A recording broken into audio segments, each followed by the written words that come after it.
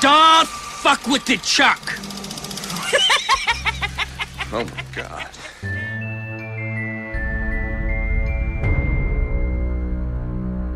Do you ever fantasize about being killed?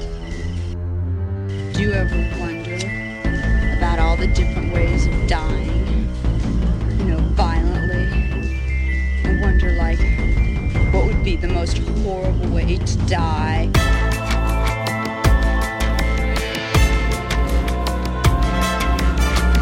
Well, hello, Mr. Fancy Pants. Never get out of bed again. Never get out of bed again.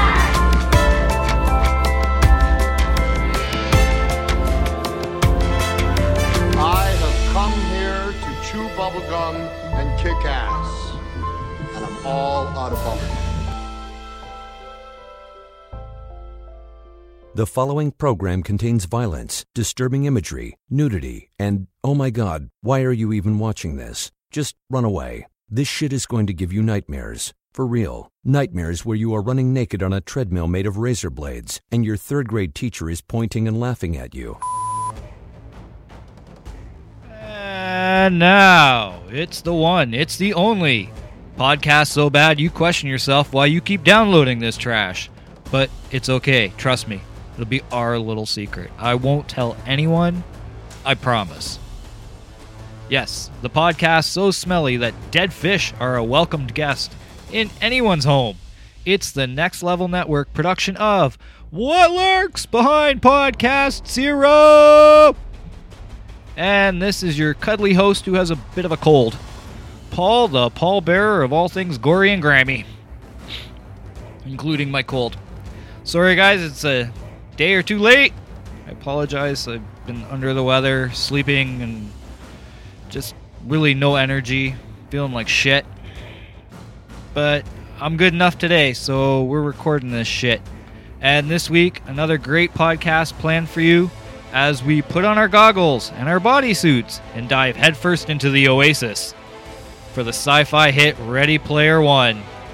Which, yes, I know, not a horror movie, but it's sci-fi, so it fits the realm. Okay, and I'm looking forward to this. This movie I really enjoyed, so I really don't have a lot of negative to say, but there's some differences, so, between book and film and whatnot. So, we'll talk about that shit when we get to it. But first, as we always do, or as I always do, me and my multiple voices in my head, let's talk the news. And I got quite a bit here this week. There's been a lot going on. First things first. Arriving on digital, May 22nd, 2018. And on Blu-ray, DVD, on demand, June 12th. From Universal Pictures Home Entertainment, The Strangers, Pray at Night. It's getting its release. Pray at Night is packed with exclusive bonus content. Including a never-before-seen alternate ending. It's an unrated version that's going to bring the chaos and the horror of the film to a whole new level, according to them anyways. Which, let's be honest, it was a damn good movie.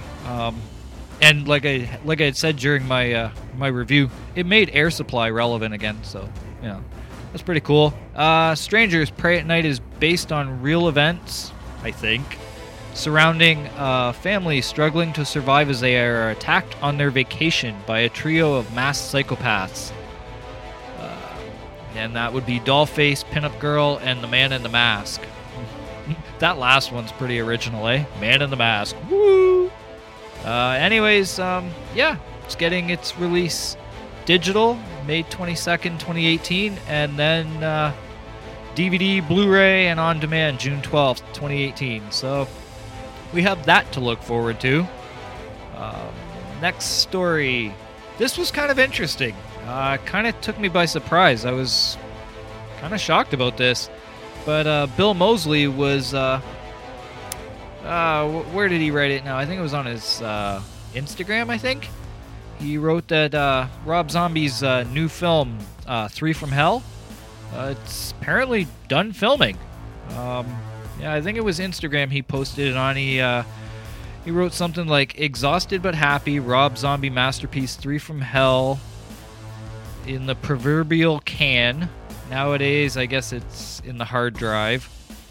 And then he wrote something like, "Great time last night, got all the shots we needed before we picture wrapped on the Valuzat movie ranch in dear old Santa Clarita. I'm not going to read the whole thing. Go look it up. But he basically said that the filming's done. And he said something about he was going to eat a lot, sleep a lot, and brush him like crazy, apparently is a Beach Boys lyric. So, yeah, the movie's already done filming. I thought it just started like 2-3 weeks ago. So, I don't know. I mean, like I've said before, Rob Zombie does good when he does the Firefly family. You know, House of a Thousand Corpses and Devil's Rejects are both fucking amazing movies. So, I don't know. Quick filming, but maybe it's going to end up being a really great movie. So, the cast also includes like Danny Trejo, who was just recently on The Flash, I think last week.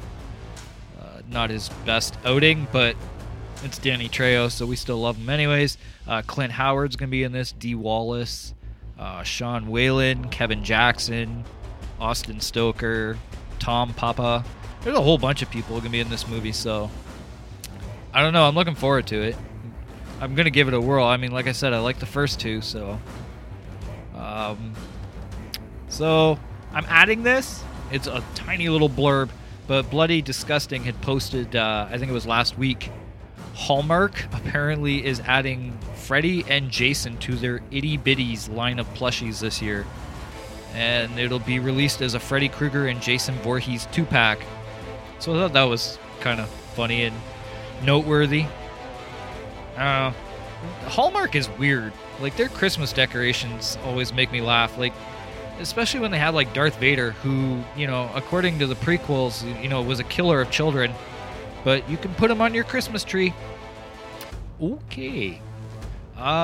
This, I'm announcing this is more for my Canadian listeners as opposed to the Americans. But you know what? If you want to come across the border, we'd love to have you, we go shoot some hockey, anyways, no.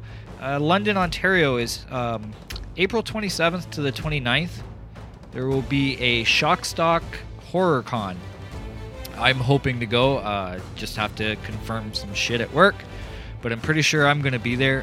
Guests are included this time around. Kane Hodder.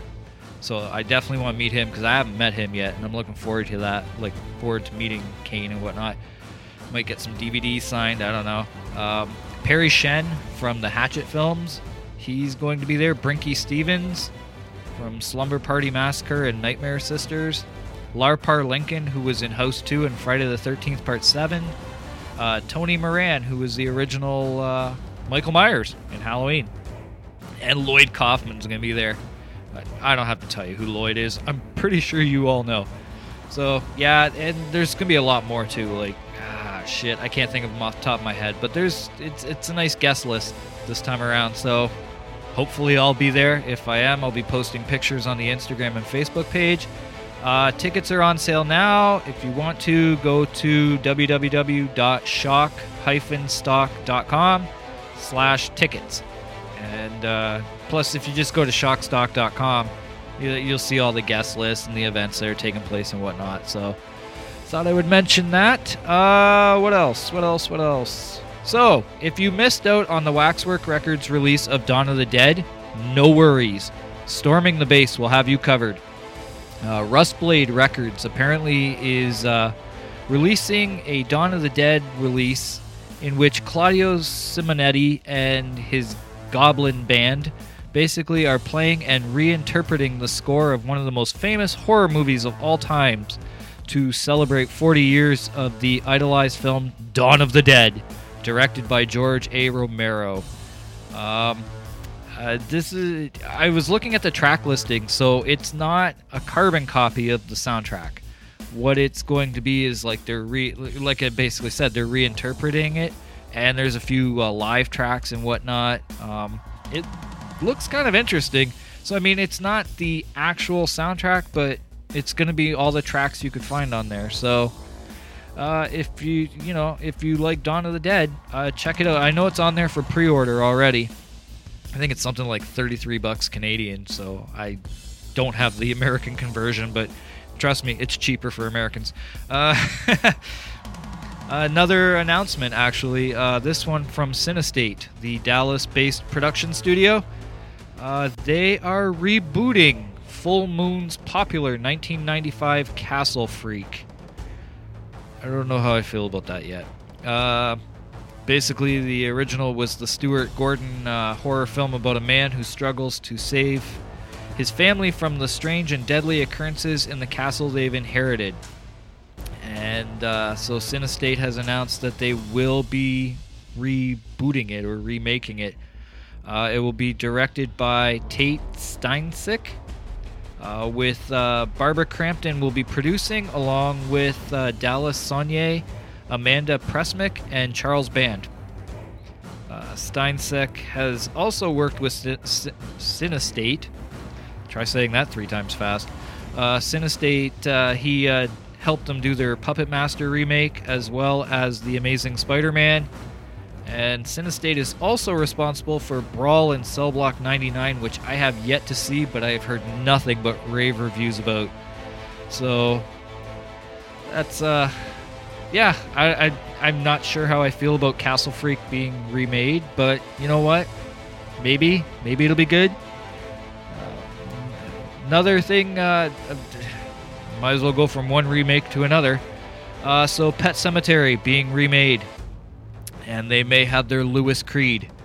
Jason Clarke, apparently this was reported 2 days ago, so he may have already signed by the time you've heard this. I don't know.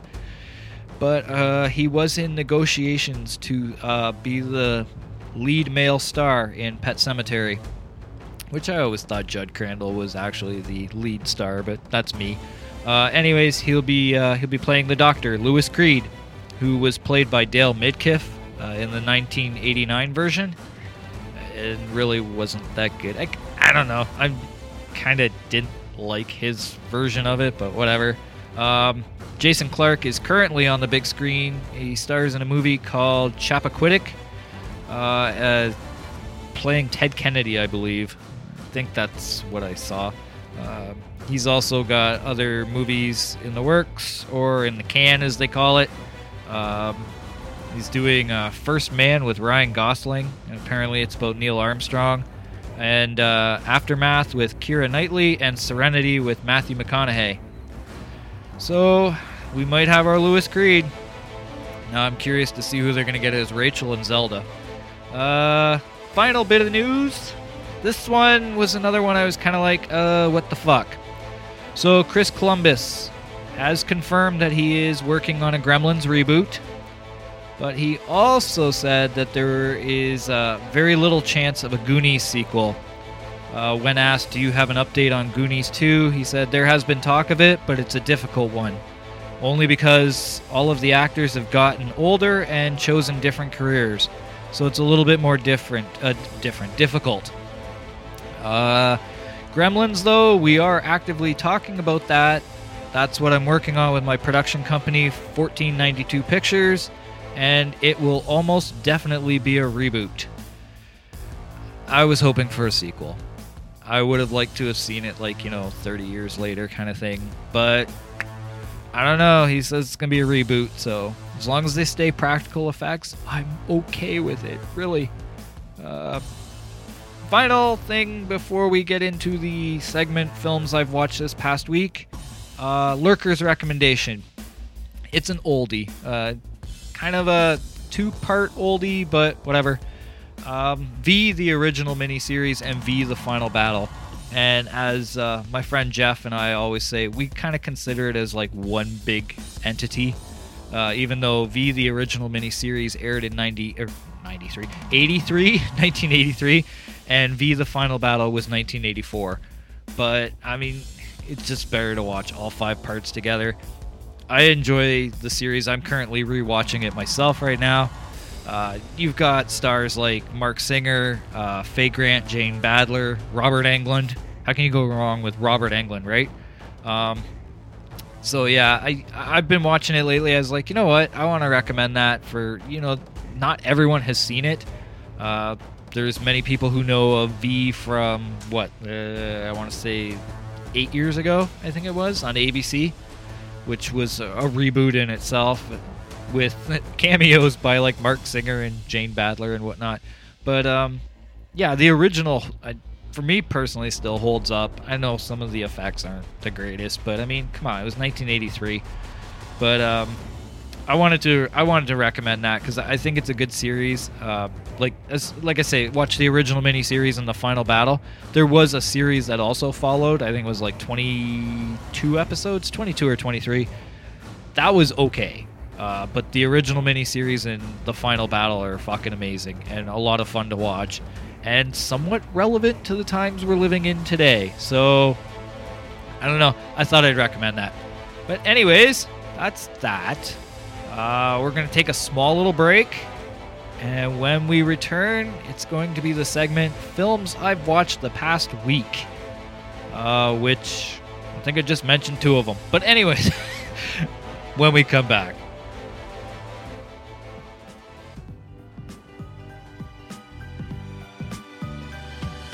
Hey everybody, this is Rob from the Caffeine Crew cast of pods and DC Primetime, and I'm here to tell you something that you should definitely be doing if you haven't done so already, and that is heading over to www.nextlevelradioonline.com.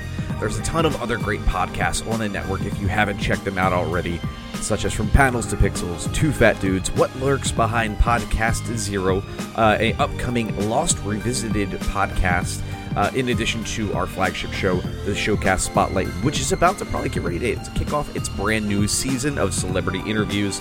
Great shows like The Melting Pat, Primetime Fantasy Football, and Con Talk. So whatever your interest is, there's definitely something for you at Next Level Radio Online. Make sure to check them out, like them, review them, share. Thank you guys so much for all of your years of support. Now, back to the show. All right, welcome back, everyone. And I'm going to apologize now because they're doing construction outside. So you may hear some like banging and beeping and shit like that. Yeah, they're doing some construction. They're like repaving shit outside. So I guess they figure they better do it today because there's snow in the forecast for tonight. We had a huge, well, I wouldn't say huge snowfall, but there were some pretty big flakes yesterday morning. So just can't seem to get rid of this winter. So, enough of winter. Let's talk about the films I've watched this past week. And yes, so 2 of them I already mentioned. My Lurkers recommendation, which basically they are kind of like films. I know it's an original miniseries, and V the Final Battle is like 3 parts that are an hour and a half each, I think. So, I mean, technically, it kind of counts as like 5 movies if you think about it, because the first 2 parts for V, the original miniseries, part 1 and part 2 were an hour and 45 minutes long. So that's basically like 2 movies. And then V, the Final Battle, like I said, I think they were an hour and a half each. There's 3 parts to that, so it's like 3 movies. I have, I think, 1 part left to watch in the Final Battle, but I personally, I love this. I love these films. Like, they're a lot of fun, and they're very relevant. I don't want to get overly political. That's one thing I try to keep off of this podcast is politics and whatnot, but there's a lot of hints at, like, quote-unquote fake news, and what's fake news and what's not, what's censored. You have the whole like brainwashing of the youth, making almost like making like youngsters feel like they want to be a part of something, but because they don't know all the facts, they make mistakes and whatnot. And like just like false leaders and leaders who will lead you into chaos and all this other shit. It's very interesting. When the films were originally made, it was more about Nazi Germany, like not about Nazi Germany, but that was where a lot of the influence for the show came from. And then you look at the times we live in today, and it's like, well, are we really that far from it? So anyways, it's a really good series. I mean, and it's not completely politically based. I mean, there's a lot of fun with it, especially like Robert Englund's character is a fucking blast. Because it's, first of all, it's a complete polar opposite of Freddy Krueger. I mean, he's this fun, lovable character. He has a hard time with the English language because originally when he was on his way to Earth, because he's an alien, keep that in mind, when he was on his way to Earth, they taught him the Arabic language and then placed him in America. And now he has to learn the American language while he's in America. And the very first time we see him, he's trying to tell people he's lost, that he can't find his way, and he keeps saying, I am just. And everyone's like, just what? And he's like, yes, I'm just.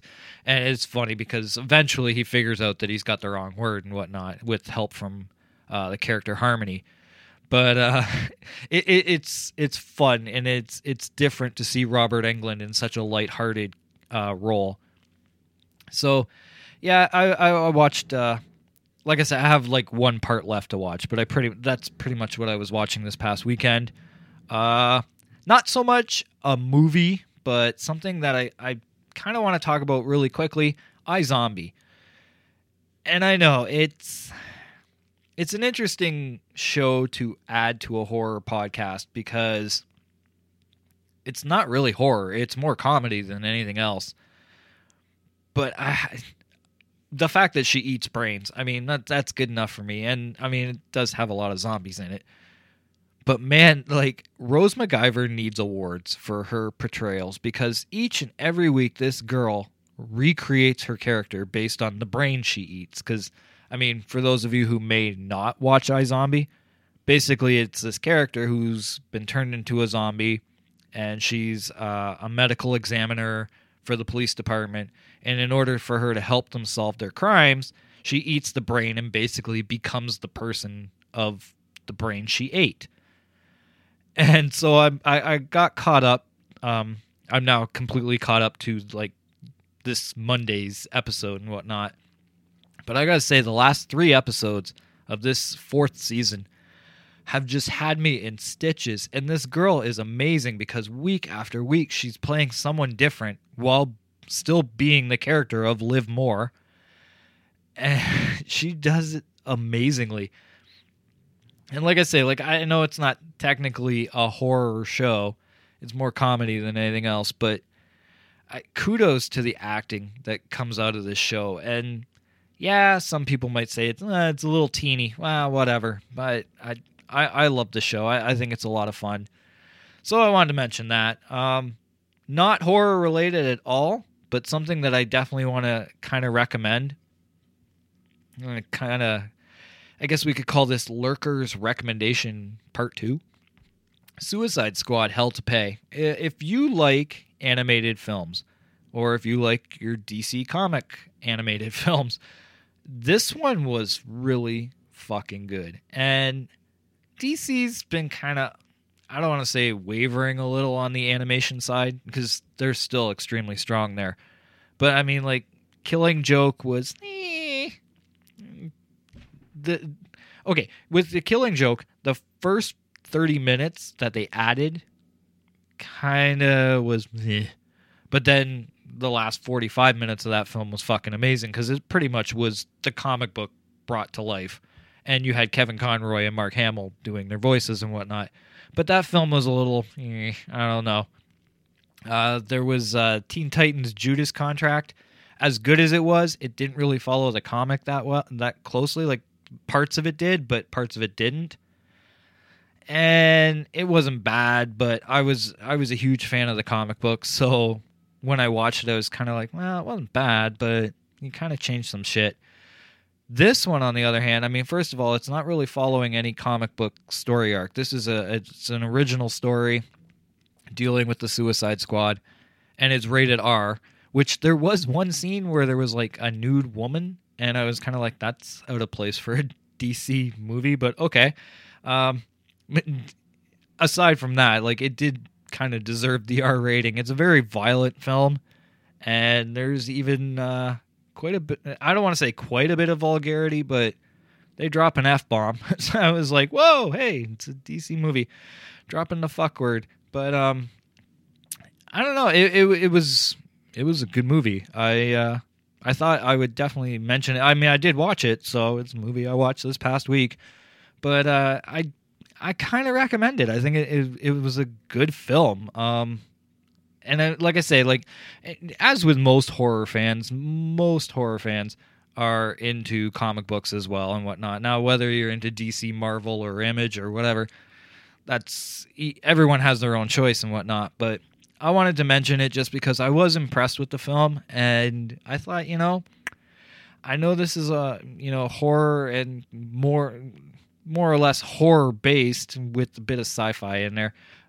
Well, today's major topic is a sci-fi film. It's not horror, but I wanted to mention it anyways. So Suicide Squad, Hell to Pay, I watched. And since we're on comic books, I watched Civil War yesterday morning, which I gotta say, I don't mind that movie. Marvel is not my thing. I'm more a DC guy myself. But I will say the Marvel films, for the most part, are pretty impressive. Now, I'm not a Thor fan, so the first Thor film was okay. The second one I can do without. Third one there, Ragnarok, that was fun, but I kind of more liked Hulk than I did Thor. And I love Loki. I think Loki's a great fucking character. Tom Hiddleston's fucking amazing. But yeah, when it comes to the Marvel films, the Captain America films, I think are my favorites. And Civil War, okay, it was kind of more an Avengers film than a Captain America film, but all in all, I do enjoy Civil War. I mean, Ant-Man. I enjoy Ant-Man. I am actually looking forward to the Ant-Man and Wasp film that's coming out. I think it's this year. I don't think it's 2019. I think it's 2018. But yeah. Well, I mean, honestly, to be completely open and honest about it, Infinity War is pretty much the movie I've been waiting for. I want to see Thanos kill at least 75% of the Avengers. The more death, the better. And then I might tap out for a while. I don't know. We'll see what happens. But yeah, I don't know. I was sitting with the dog yesterday morning and fucking around on Netflix. I'm like, what do I want to watch? And I threw Civil War on, so whatever. Oh, and of course, I have to mention this film because, what was it, 5 days ago? It was Friday the 13th. And so I got asked to work that night, so I couldn't do what I originally wanted to do. I wanted to blitz all the first 8 films. That didn't happen. So what I did was I went back and at least watched one of my favorites. Now, my all-time favorite Friday the 13th is Part 4. I know everyone says, well, it's everyone's favorite. Well, it is my favorite. Like, I enjoy watching, Corey Feldman kick some ass. But my second favorite Friday the 13th is one where some people are like, okay, you need your head checked. But Jason Takes Manhattan. I fucking love that movie. It is so bad, it's awesome. And so, because I had to work, my marathon went out the door. But I made sure to at least watch that one. And I love that movie. I love it so much. I know it's bad. You know what? Whatever. Fuck off. Friday the 13th Part 8 is a lot of fun. I don't give a shit. I think that was the last real good Friday the 13th, in my opinion. I think 1 through 8 are the best. Yeah, I'd have to say 1 through 8. I don't mind Jason Goes to Hell and Jason X. And I'll be honest with you, the reboot there with Danielle Panabaker, and I want to say it was it Jared Padalecki was in that one? I don't know, it was one of the Winchesters, but that's how I remember them. But yeah, I think it was Padalecki was in that one. It was okay, but for me, 1 through 8, I can watch any of them at any time, and I enjoy them. But Part 8 has a special place in my heart, and it's so crazy and so stupid. Like, I don't know, but it's fun. And I'm going to be meeting Kane Hodder in, a week and a half from now or whatever. And he's Jason in that. And I don't know, some people don't like Kane Hodder as Jason. I personally think he did a good job. I enjoy it. But Yeah, so I watched that. And finally, I wanted to mention this one. On Shudder, there's a movie called From the Dark. It's from 2014, indie film. That was a lot better than I expected. It was actually pretty cool. The creature in From the Dark reminds me a lot of Nosferatu. Or even so much as I would say the creatures from The Descent, which I love that movie. That's a great movie. Really claustrophobic. I like it. But yeah, so I don't know. Shudder was on their Facebook page. They promoted. They're doing their halfway to Halloween thing right now, and they're like promoting a lot of their monster movies. And they talked about From the Dark, which was one I had like marked. You know, for those of you who have Shudder, you know there's that thing called My List, kind of like Netflix has, where you know you put it in your list. And anyways, so I had it From the Dark marked on there, but I never actually got to watching it. And so when they posted about that, I posted it on the Facebook page to share with everyone else, but at the same time to remind myself to go back and fucking watch this movie because I wanted to originally. I liked it. I thought it was pretty fucking good. It's not great. I mean, it's not, you know, I wouldn't say it's the, you know, the best of all horror movies in the world, but it was a lot of fun and I enjoyed it. I enjoyed that there was 4 characters. That's it. 4 cast members in this fucking movie, and I love it. Really well done. So I wanted to mention that one. That Lurker's Recommendation Part 3. Watch From the Dark. It's 2014 film. Really well done. Takes place in Ireland, and like I say, I was impressed with it. It was a lot of fun. But now we're going to venture away from horror a little bit here, and we are going to enter the Oasis. We are going to go to a virtual reality world and escape this shithole that is the world we live in today. It's not that bad, but, well, depends where you live, I guess. And how you approach life. I approach life with a really sarcastic attitude, so I guess that's why I can still smile and laugh sometimes. Just not when I'm at work. But anyways, yeah, we are going to take a break. We are going to play a trailer, because why wouldn't I? And then when we come back, we're going to dissect the shit out of Ernest Cline's story, Ready Player One. Back in a moment.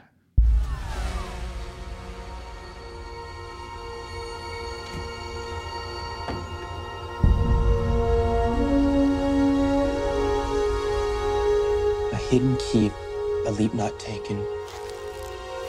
Retrace your steps, escape your past, and the key will be yours at last. What part of your past are you trying to escape, Halliday?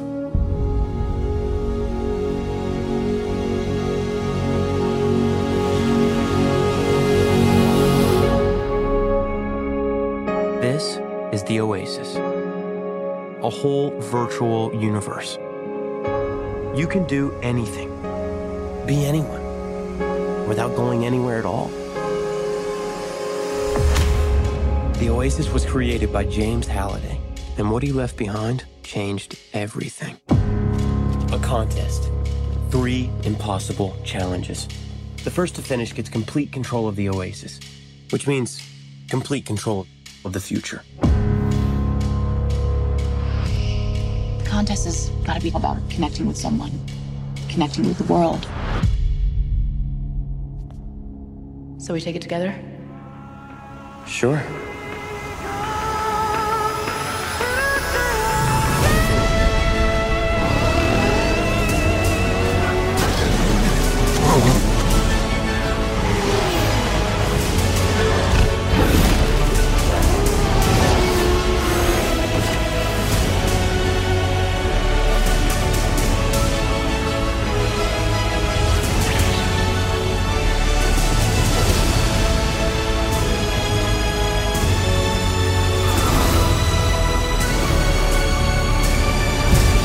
Save the Oasis.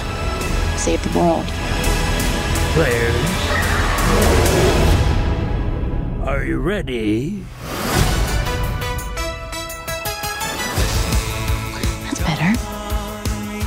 I'll wave to you from the finish line. McFly. That went well. Okay, everyone, I'm back for the umpteenth time. I'm gonna do my best. I've had to redo this segment a couple times because the construction outside is fucking me up. I keep losing my train of thought. So I just want to say to everyone, I'm going to do my damnedest to stay on target. Stay on target. Stay on target. No, but I'm going to try not to lose my train of thought. Primarily because I'm getting tired of hitting stop and record over and over. But yeah, the construction outside, it's kind of fucking with my head. Not to mention I took some cold medication this morning. It's starting to affect me. You're like, yeah, right. Dude, you're always fucked up. Yeah, I am, but whatever. So I just want to say, from this point on, I'm not hitting the edit button anymore. So you get what you get. And the other thing I want to preface, though, is Ready Player One. So I'm a huge fan of the book. I love the book. I've read the book 3 times. I'll probably read it another 100 times. It's one of the few books that I own that I constantly seem to find myself rereading. There's a lot of books I own that I have reread, but it's usually I read it now, and then 10 years from now I read it again. Ready Player One, I've read it 3 times in the last month and a half. So I love this book. I think it's a great book. It's kind of funny. I told all my friends about it before I even read it. I was like, I was telling people, I'm like, oh, a great book of nostalgia. There's all these references and shit. I guess if we grew up in the 80s, we'll love this book. I told all my friends, they all read it, and it took me forever to get to it. But, yeah. So, I loved the book. I knew the movie was going to be different from the book. The trailers kind of gave that away right away. And the trailers I actually avoided for quite a long time. It was about a week before I was going to see the movie. I finally kind of, caved in and said, fuck it. I want to know kind of what I'm getting into. But, yeah. So, anyways, to get to the point of the differences between the book and the film before I actually do my run-through, I knew it was going to be different. All I wanted was, would the movie have the spirit of the book? Would it feel like I'm watching Ready Player One, even though there will be differences? Now the question is, did it have the spirit of the book? Well, let's find out. I know, me and my, ooh, hey, listen to me. Yeah, okay. See, I told you I have multiple personalities in my fucking head. But anyways, so Ready Player One came out March 29th, 2018. There was one previous viewing before that, I believe, at a film festival, which was, I want to say it was March 10th, 2018. I didn't write it down because I'm an idiot, but that's besides the point. I believe it was March 10th that there was a viewing of the film prior to its worldwide release. So Ready Player One was directed by the man himself, the man who gave us E.T. the Extraterrestrial, Indiana Jones, and lots of other movies that I just can't think of at the moment. I know, right? Steven Spielberg. How can I not think of fucking Spielberg movies? Jurassic Park. I know. Anyways, they'll come to me. It's just not all at once. The screenplay was written by Zach Penn, and with help from Ernest Cline himself. Ernest Cline is the man who wrote the book that I've read 3 times in the last month and a half. Why am I telling you that twice? I don't know. The movie was produced by Steven Spielberg, Donald DeLine, Dan Farah, and Christy McCosker Krieger. And wow, I said her name properly with no problems. Yay me! Music by Alan Silvestri, and the music is fucking great. Although I will say, hearing some of the old 80s songs was just as great. The casting for this was by Lucy Bevan, Kai Kwamura, and Ellen Lewis. And I think I actually said his name right. So, yay, me again. Okay, so your cast. Ty Sheridan was Parzival. Olivia Cook was Artemis. Ben Mendelsohn was Sorrento. Lena Waithe was H. Anyways, TJ Miller, Simon Pegg. Simon Pegg's fucking awesome in this.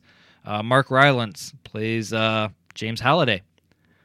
Philip Zoa, Win Morisaki, Claire Higgins, Perdita Weeks. To be quite honest, the cast list went on for a fucking mile. So those are the names I wrote down. They're pretty much the main characters.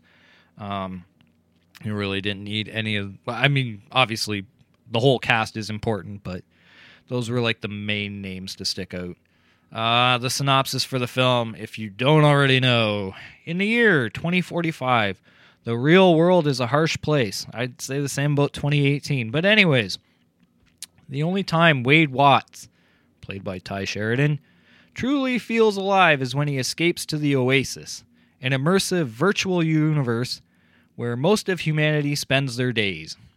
In the Oasis, you can go anywhere, do anything, be anyone wow, I fucked that up. Be anyone, the only limits are your own imagination.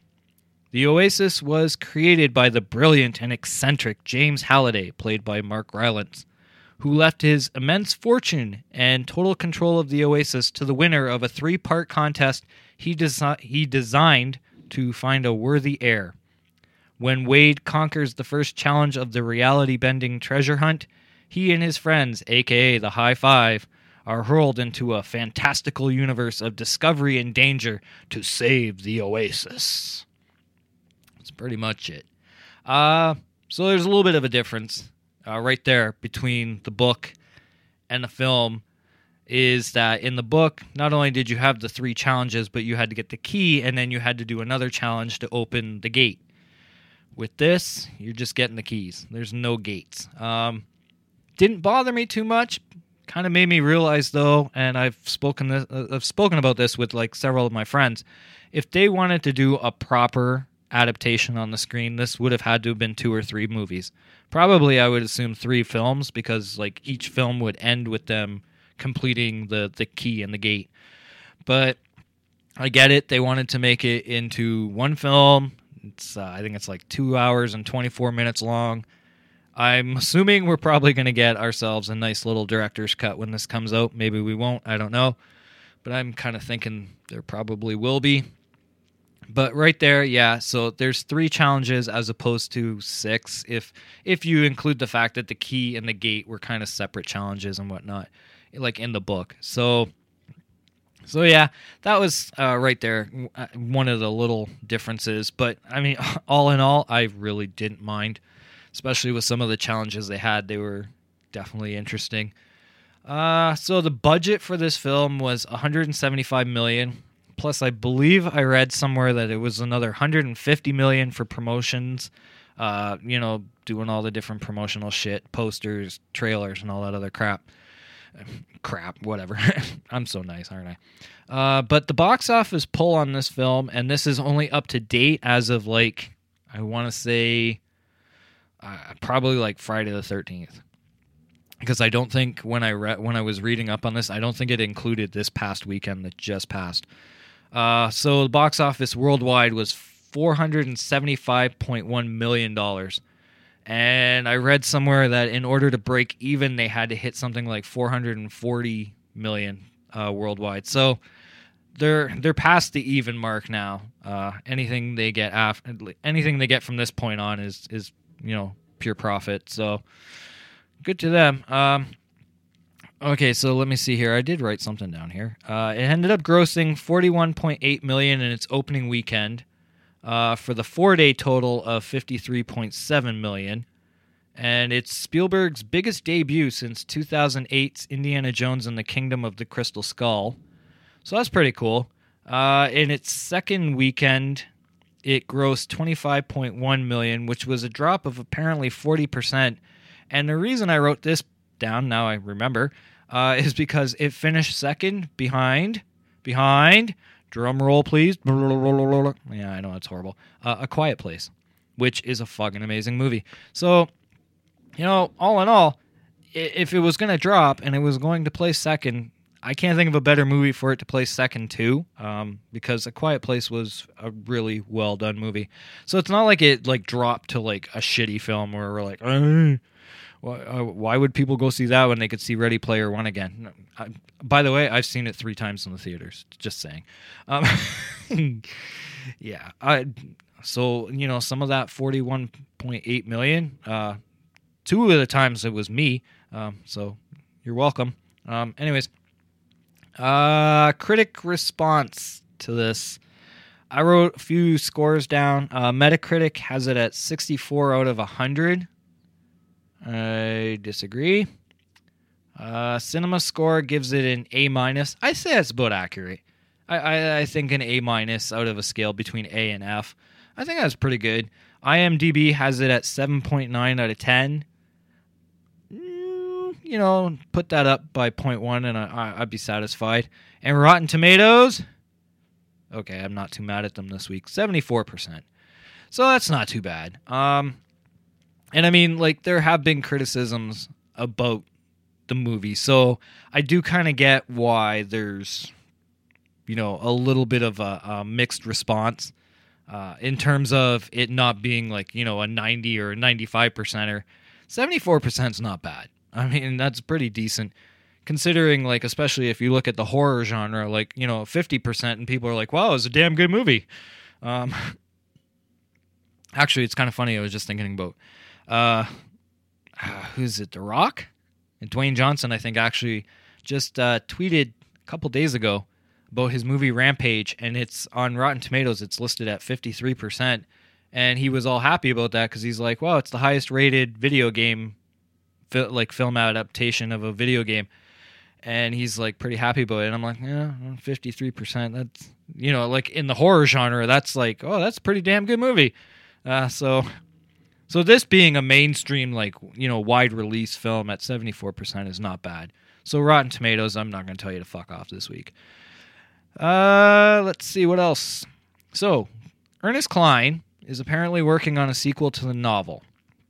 For a sequel to the film, he was quoted as saying, I think there's a good chance that, if this one does well, Warner Brothers will want to make a sequel. I don't know if Steven Spielberg would want to dive back in, because he would know what he is getting into. That kind of doesn't make sense, but that's the quote. He said that it's the third okay, never mind. I guess I should have kept reading. He said that it's the third hardest film he's made out of the dozens and dozens of movies. So that would probably be why Steven Spielberg might not want to do the sequel. Honestly, if there is going to be a film sequel, give it to Spielberg or can the whole idea. Well, I don't know. There's a few directors out there. The Russo brothers might do a really good job with this. So you never know. That's it's a possibility, I guess. So now, the gore, the blood, and the fugly. Even though this isn't a horror film, it's still getting called that.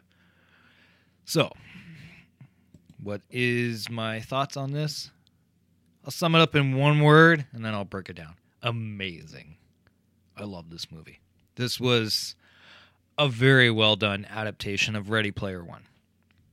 And it pays off nicely. Now, as I've already stated, and actually I should state this. Spoilers. I warned you last week. I think I warned you the week before. I'm spoiling shit. I'm going to be spoiling a lot of shit. So, if you have not read the book and you don't want the book spoiled, stop now. If you have not seen the movie and you don't want the movie spoiled, stop now. You notice I'm dragging this on a couple minutes here. This is giving you more than enough time to hit the stop button. Come back later, though. Please listen to my podcast. But no, I will spoil shit. So I'm just warning you now. I've given you more than enough warning. Anything that gets spoiled after this point, if you've heard it, I don't want to hear complaints. Fuck you. And that's me being, my lovable little obnoxious self. Telling you that I am spoiling shit. Are we good? We're good. Okay, so let's be clear here. There are quite a few deviations from the book to the film. It does not follow the book verbatim. But the essence and the core of the book are still intact, and that's what counts. That's what I wanted. I am very, very happy with what I saw on the screen. Now, granted, yeah, there's certain things missing from the book that I kind of wanted to see. Let's start off right at the beginning. No Oingo Boingo. Dead Man's Party is one of my favorite songs from the 80s, and I think it's within, the first page or two in the book, that song is referenced. I was so hoping to hear that song. It is not in the movie. Now, I don't know if it's a licensing thing or whatnot. I can't understand how it would be because it's Warner Brothers Pictures, and that song is owned by Warner Music. So, I don't know. Maybe for whatever reason, maybe they felt the song wasn't as catchy as Jump by Van Halen. I don't know. That said, hearing Van Halen's Jump, that was kind of nice as well. But I wanted Oingo Boingo. It wasn't there. Don't worry, I got over it pretty quickly.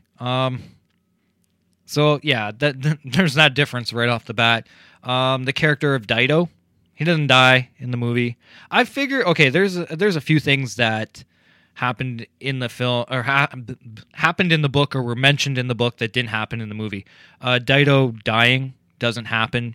I figured that was probably a little too heavy, especially being that Steven Spielberg does want to. You could tell he wanted to make this a family experience. Granted, there's a fuck bomb in there, but you could tell that he still wanted to make this enjoyable enough that it could be a family experience. Having something as heavy as Dido's character being killed, or another thing that was not mentioned is the character of H, Helen. There's no reference to her being lesbian in this.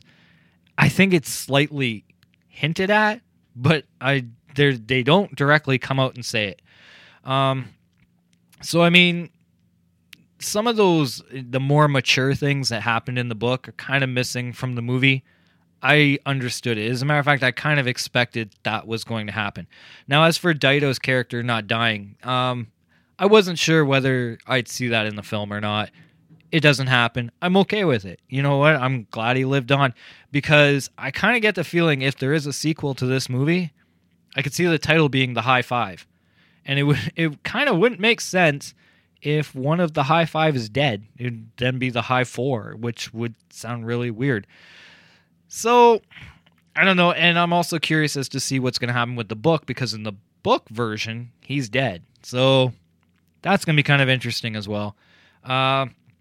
One of the other things that I understood why it happened, I kind of would have liked to have seen it done differently, but trust me, I get it.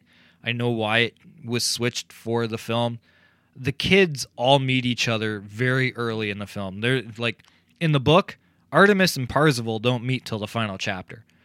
They drag it out the whole fucking book. They don't meet each other in person.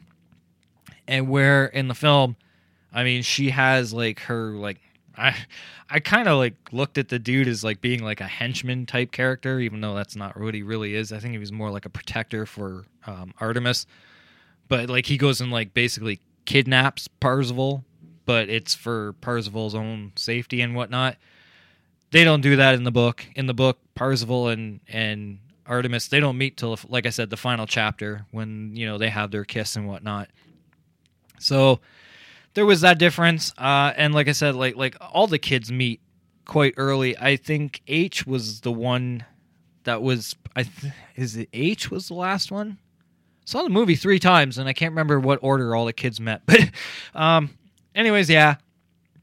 So they meet early in the film. Where in the book, like almost none of. Well, when Dido's character dies, that's when Parzival meets Sho for the first time in person. And that was the other thing, too. In the book, they refer to him as Shoto, S-H-O-T-O, or Shoto, whatever.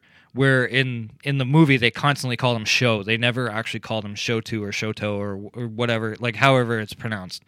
So, I mean, there were differences right off the bat. Now, the kids meeting each other, I kind of got the feeling right from the trailers that, okay, this happens way earlier in the film, because I couldn't see them showing us the final chapter of the film, like the final, 20 minutes, 30 minutes of the film in the trailer. I just couldn't see that happening. So I already had an idea that, okay, these kids are all going to meet a lot earlier than they do in the film, in the book. that said, like, and I'll say this again, those of us who like read the book first, those of us who were familiar with the book, there's some great surprises as well. So the horror references, there's quite a few of them, but there is one sequence in particular. Well, no, there's two, but there's one. Not in the book at all. Oh my God, I had a Woody for this fucking thing. Like, let's just say I was extremely excited, extremely ecstatic. I had a smile, like permagrin, like slapped on my face. The Shining sequence. This is not in the book at all. And it's, I want to say it's the second, is it the second challenge? Is the Shining challenge? Anyways, that was so wonderfully done. And of course, there's like the scene where, you know, H goes into room 237. And we all know, if you've seen The Shining, which you're listening to this podcast, you most likely have. You've seen The Shining, you know what's in room 237. It's that old, creepy, naked lady. And so, yeah, H goes into the doorway, and right away, like, I'm sitting there thinking to myself, fuck, they can't get away with this. Like, this movie's rated PG-13. How are they going to get away with the naked lady? Well, of course, there's, like, one scene where, like, I think it's, like, H's hand is, like, up, kind of lift, like he's, like, holding it up. So, like, hey, lady, what are you doing, kind of thing. And, of course, it's, you know, covering her tatas. I was like, I see what you guys are doing. You're, like, playing around with this. So well done. So well done. And you know, it kind of made me think to the book, because in the book, Parzival, there's one part where he has to reenact the movie War Games. I kind of felt like this was almost like this version's, like the film version of War Games, except we use The Shining instead. And I mean, granted, they didn't play out the whole film or nothing. It's like, you know, a few sequences and whatnot. But it had me thinking back to the book where Parzival had to basically play the role of Matthew Broderick, where in this case, it's H playing the character of Jack Torrance. So I was totally ecstatic about that. And like from that moment on, I was like, okay, this, as much as my podcast is about both horror and sci-fi, I was like, okay, it definitely fits now because I have a full horror like reference I can drop. Freddy Krueger is in this goddamn thing. Jason Voorhees is in it. And then, of course, there's the Chucky moment, which, holy shit. Now, when I saw it, I want to say it was the second time. The second time I went, it was a holiday here. I think let's see, what was it? Easter Monday, I think. So kids are out of school. There's a couple families that are in there with their young ones and whatnot. And there's the whole line of, oh my God, it's fucking Chucky. There were a couple parents I think were kind of like, oh shit, kind of squirming a little. But oh my God, that scene was fucking hilarious. This little fucking Chucky doll just like killing all the IOIs. Oh my God, it was so fucking awesome. Excuse me. Dry throat. Not to mention I'm sick. I don't like whining about it, but fact is fact, I'm sick. So anyways, no, the Chucky scene was fucking awesome. Like I said, Jason Voorhees, Freddy Krueger, and I'm sure there's probably other ones. Like, that's the thing. Like, I'm kind of wondering if we get a director's cut of this, what else will be brought into it? Like, I mean, the Easter eggs, there's so fucking many of them. Like there's certain scenes where like it's just characters and characters and characters, especially the final battle scene where like they're all like, you know, charging at the castle and whatnot, and you've got all the fucking Gunters like just running towards the castle, and they're all, you see like a bunch of Master Chiefs from the Halo series. Battletoads. I saw fucking Battletoads. I was like, oh my God, I remember playing that like in the 90s. That was one of the other things I noticed that this movie did a little bit differently than the book does. The book is very much 80s. It's very much 80s with a little bit of 70s references. The movie had quite a bit of 90s references, which was fine. I had no problem with it. I'd even say there's a few like early 2000s, obviously, like with the Halo references and whatnot. The Iron Giant, oh my God, that was fucking awesome. The whole Iron Giant sequence that, you know, H's character is the Iron Giant, and that's that's kind of a variation of the Ultraman sequence, although the Ultraman sequence was, what did they supplement it with? I think it was like Gundam. Fuck. I wish I knew that series a little bit more, but yeah, like basically Dido is like, he's gone into like this trance state inside the van or whatever, and they're all like, Dido, are you gonna fucking help or what?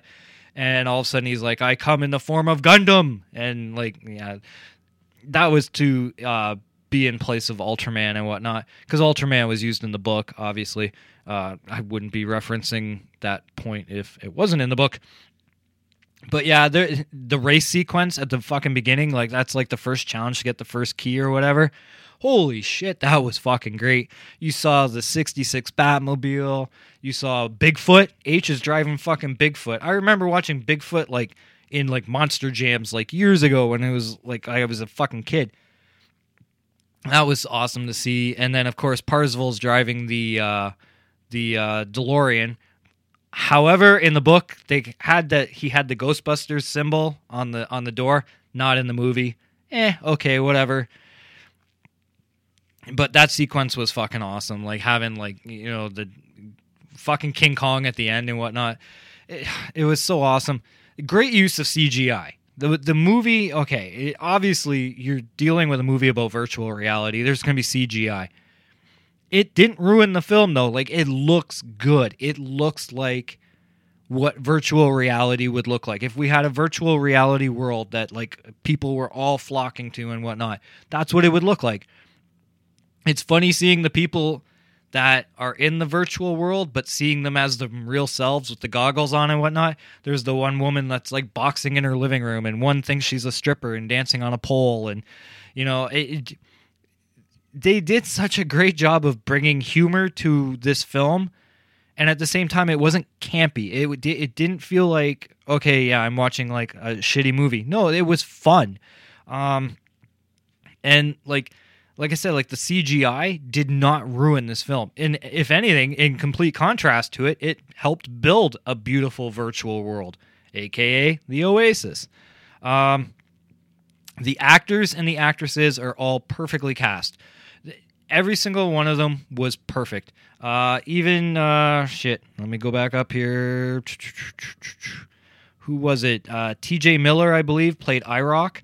Now, IROC is a character that in the book is not as prominent. Like, he's kind of like the high school bully, which I'll get to a point about Ludus in 1 second. But, where in the movie they gave him like a bigger role. He's kind of like working for Sorrento and whatnot. I actually enjoyed that. I was glad they made IROC a bigger character. Excuse me. Now, my problem with the whole Ludus thing.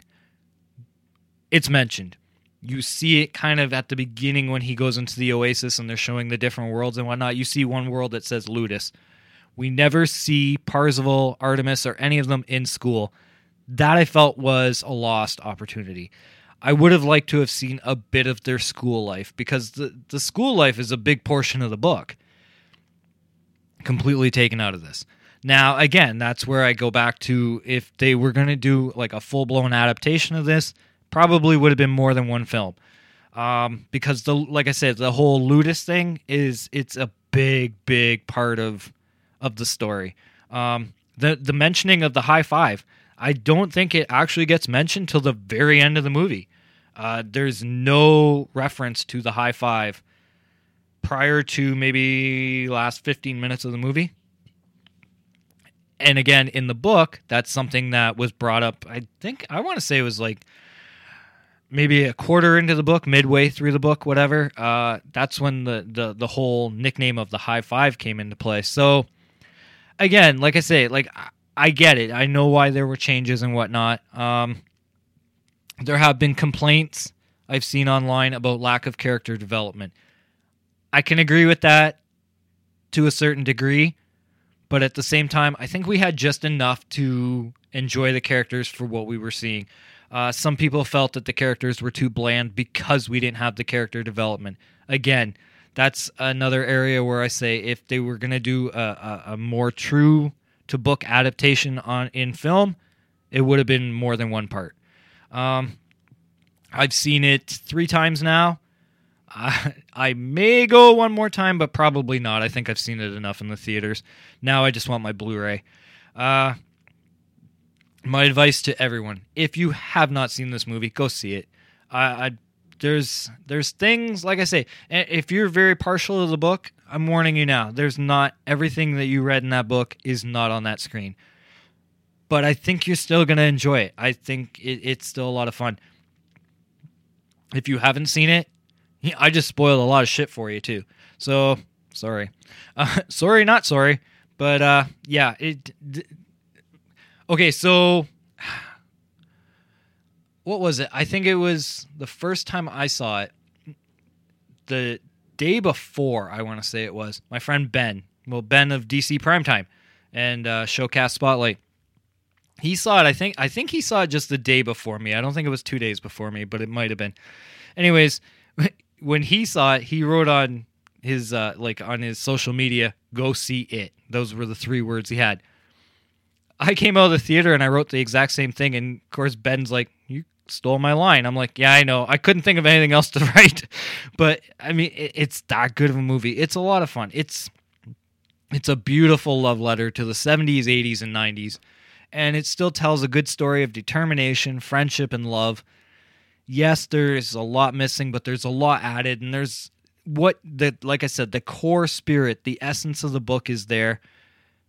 It's a wonderful story. It's very well done. The acting is great. It's a fucking 9 out of 10 for me. Like I said, there were a few things that disappointed me. This was not going to be a perfect 10. But a 9 out of 10, yeah, it's up there. It is a wonderful movie. And I'm hoping that you've seen the movie already and that I'm just talking my shit and you're either agreeing or telling me, you know what, dude? You don't know your shit. Stick with horror movies. Yeah, don't worry. Next week I will. But yeah, I love this movie. It's a 9 out of 10. And on that note, thank you for listening. I appreciate that you guys come back week after week and listen to this show. I know there's some weeks that I have a thing. I always go back and re-listen to my episodes after I release them, just because I try to. I kind of like listening to my own. Okay, so shit. Here's me with my storytelling. But going back a bit,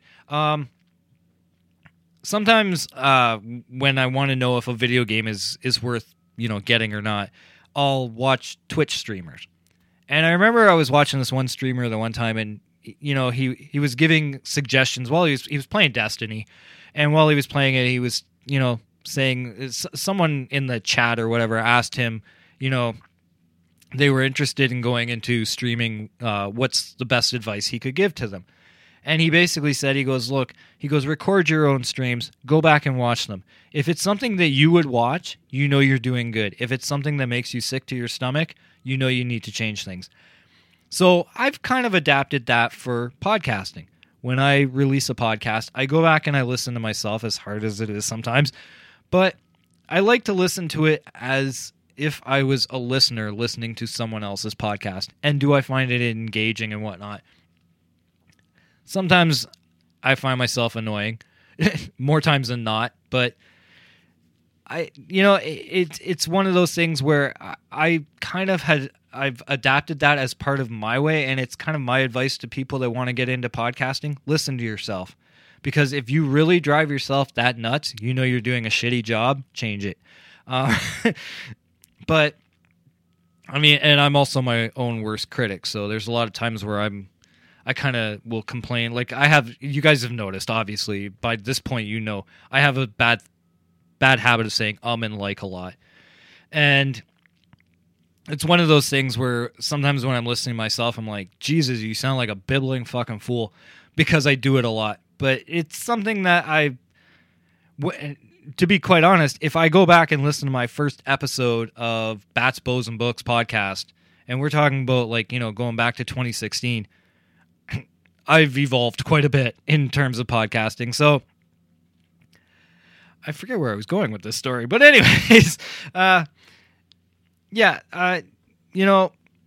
I'm happy with what I'm doing, and I know that this podcast is going to go its own way. It's going to do different things and whatnot.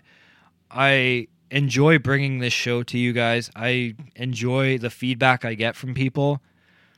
I think that's kind of where I was going with this. But you guys are the reason I do it. I felt bad that I had to put it off a day, but yesterday was just not happening. I mean, I'm watching TV and constantly falling asleep. I had a bit of a fever going that I knew was pissing me off.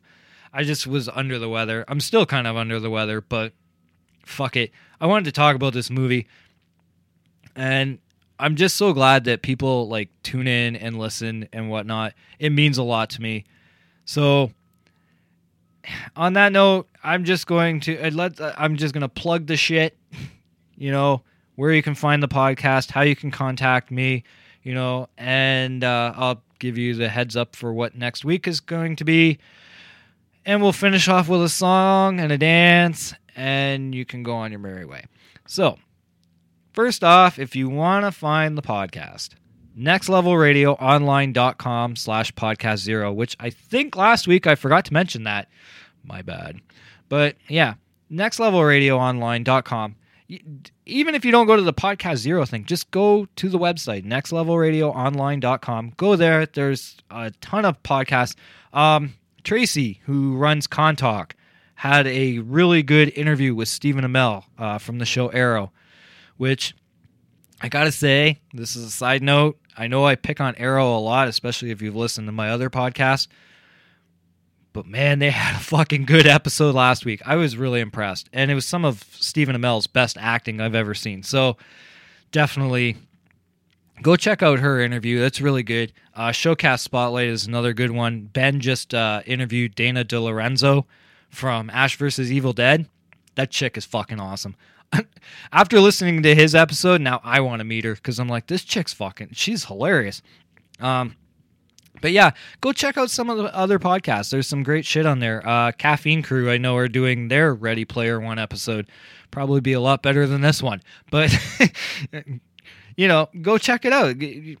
There's a lot of great podcasts on the network, and I'm glad to be a part of it. If you want to contact me via email, whatlurksbehindpodcast0@gmail.com.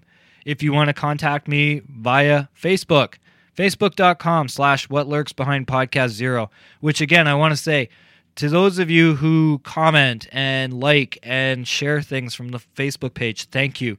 There may only be 43 likes on that page, but it's 43 likes that I appreciate, and I appreciate the support I get. So thank you very much. Interesting little thing. I've had some interesting likes pop up on that page. Primarily from other filmmakers and indie filmmakers and whatnot. All of a sudden, I'll see them liking something that I shared of theirs. It's like, oh, gee, cool, thanks. Share my podcast, please. But no, it's awesome. The horror community is a great community. I love it. Instagram is where I love my peoples. You guys are great on the Instagram page. I can post shit and I get 20 likes easily, if not more. I'm not looking for likes, to be honest, but it's just nice to know that people are paying attention. So if you want to find me on Instagram, it's at whatlurksbehindpodcast0. On Twitter is an interesting beast, but I do get some support on there, and I want to thank the people that are on Twitter that support me. Thank you so much.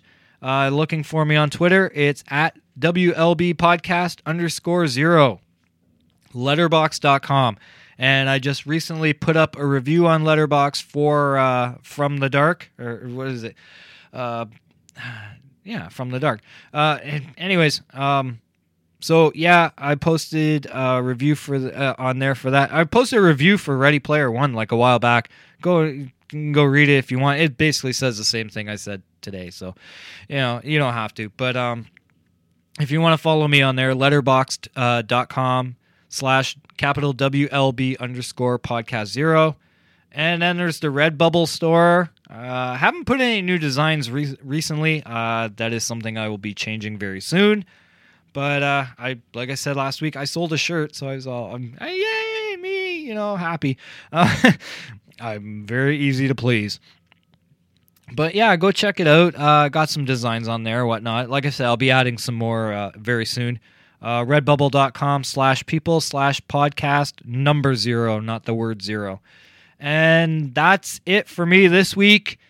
Next week, A Quiet Place. We're talking about it. And hopefully, should everything fall into place, which it should, I will have a special guest joining me, none other than Ben Beck from DC Primetime and Showcase Spotlight.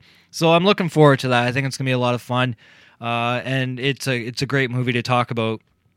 So I'm looking forward to that next weekend. I'll be recording it next weekend, and you guys will get it in the middle of the week. But anyways, again, thank you for dropping by, downloading the episode. Share it, rate it, review it. Tell me I'm a pissant. I don't care. Do whatever you want. But just thanks for being here. You guys mean the world to me. And on that note, I'm out of here in lots of pieces. Lots of pieces. Peace. No, I did that backwards, didn't I? Yeah, because I always say pieces. Lots of pieces. Okay, sorry. Like I said, fucking cough medicine's fucking me up. Surprisingly, I hardly coughed. So you guys are lucky, because I was coughing quite a bit when I got home from work, and I was like, oh shit, I don't know if I can record. So yeah, you guys are lucky. The cough medicine kicked in, but it might have kicked in a little too good. On that note, I'm out of here in lots of pieces. Ciao for now.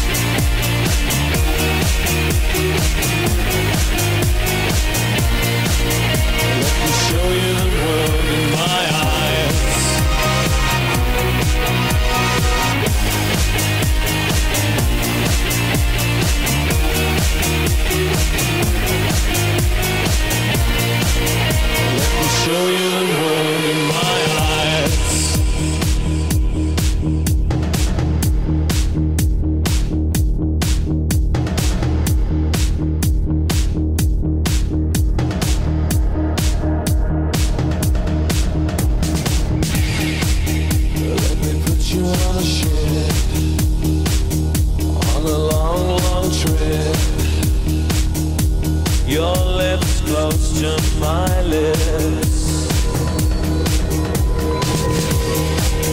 All the islands in the ocean.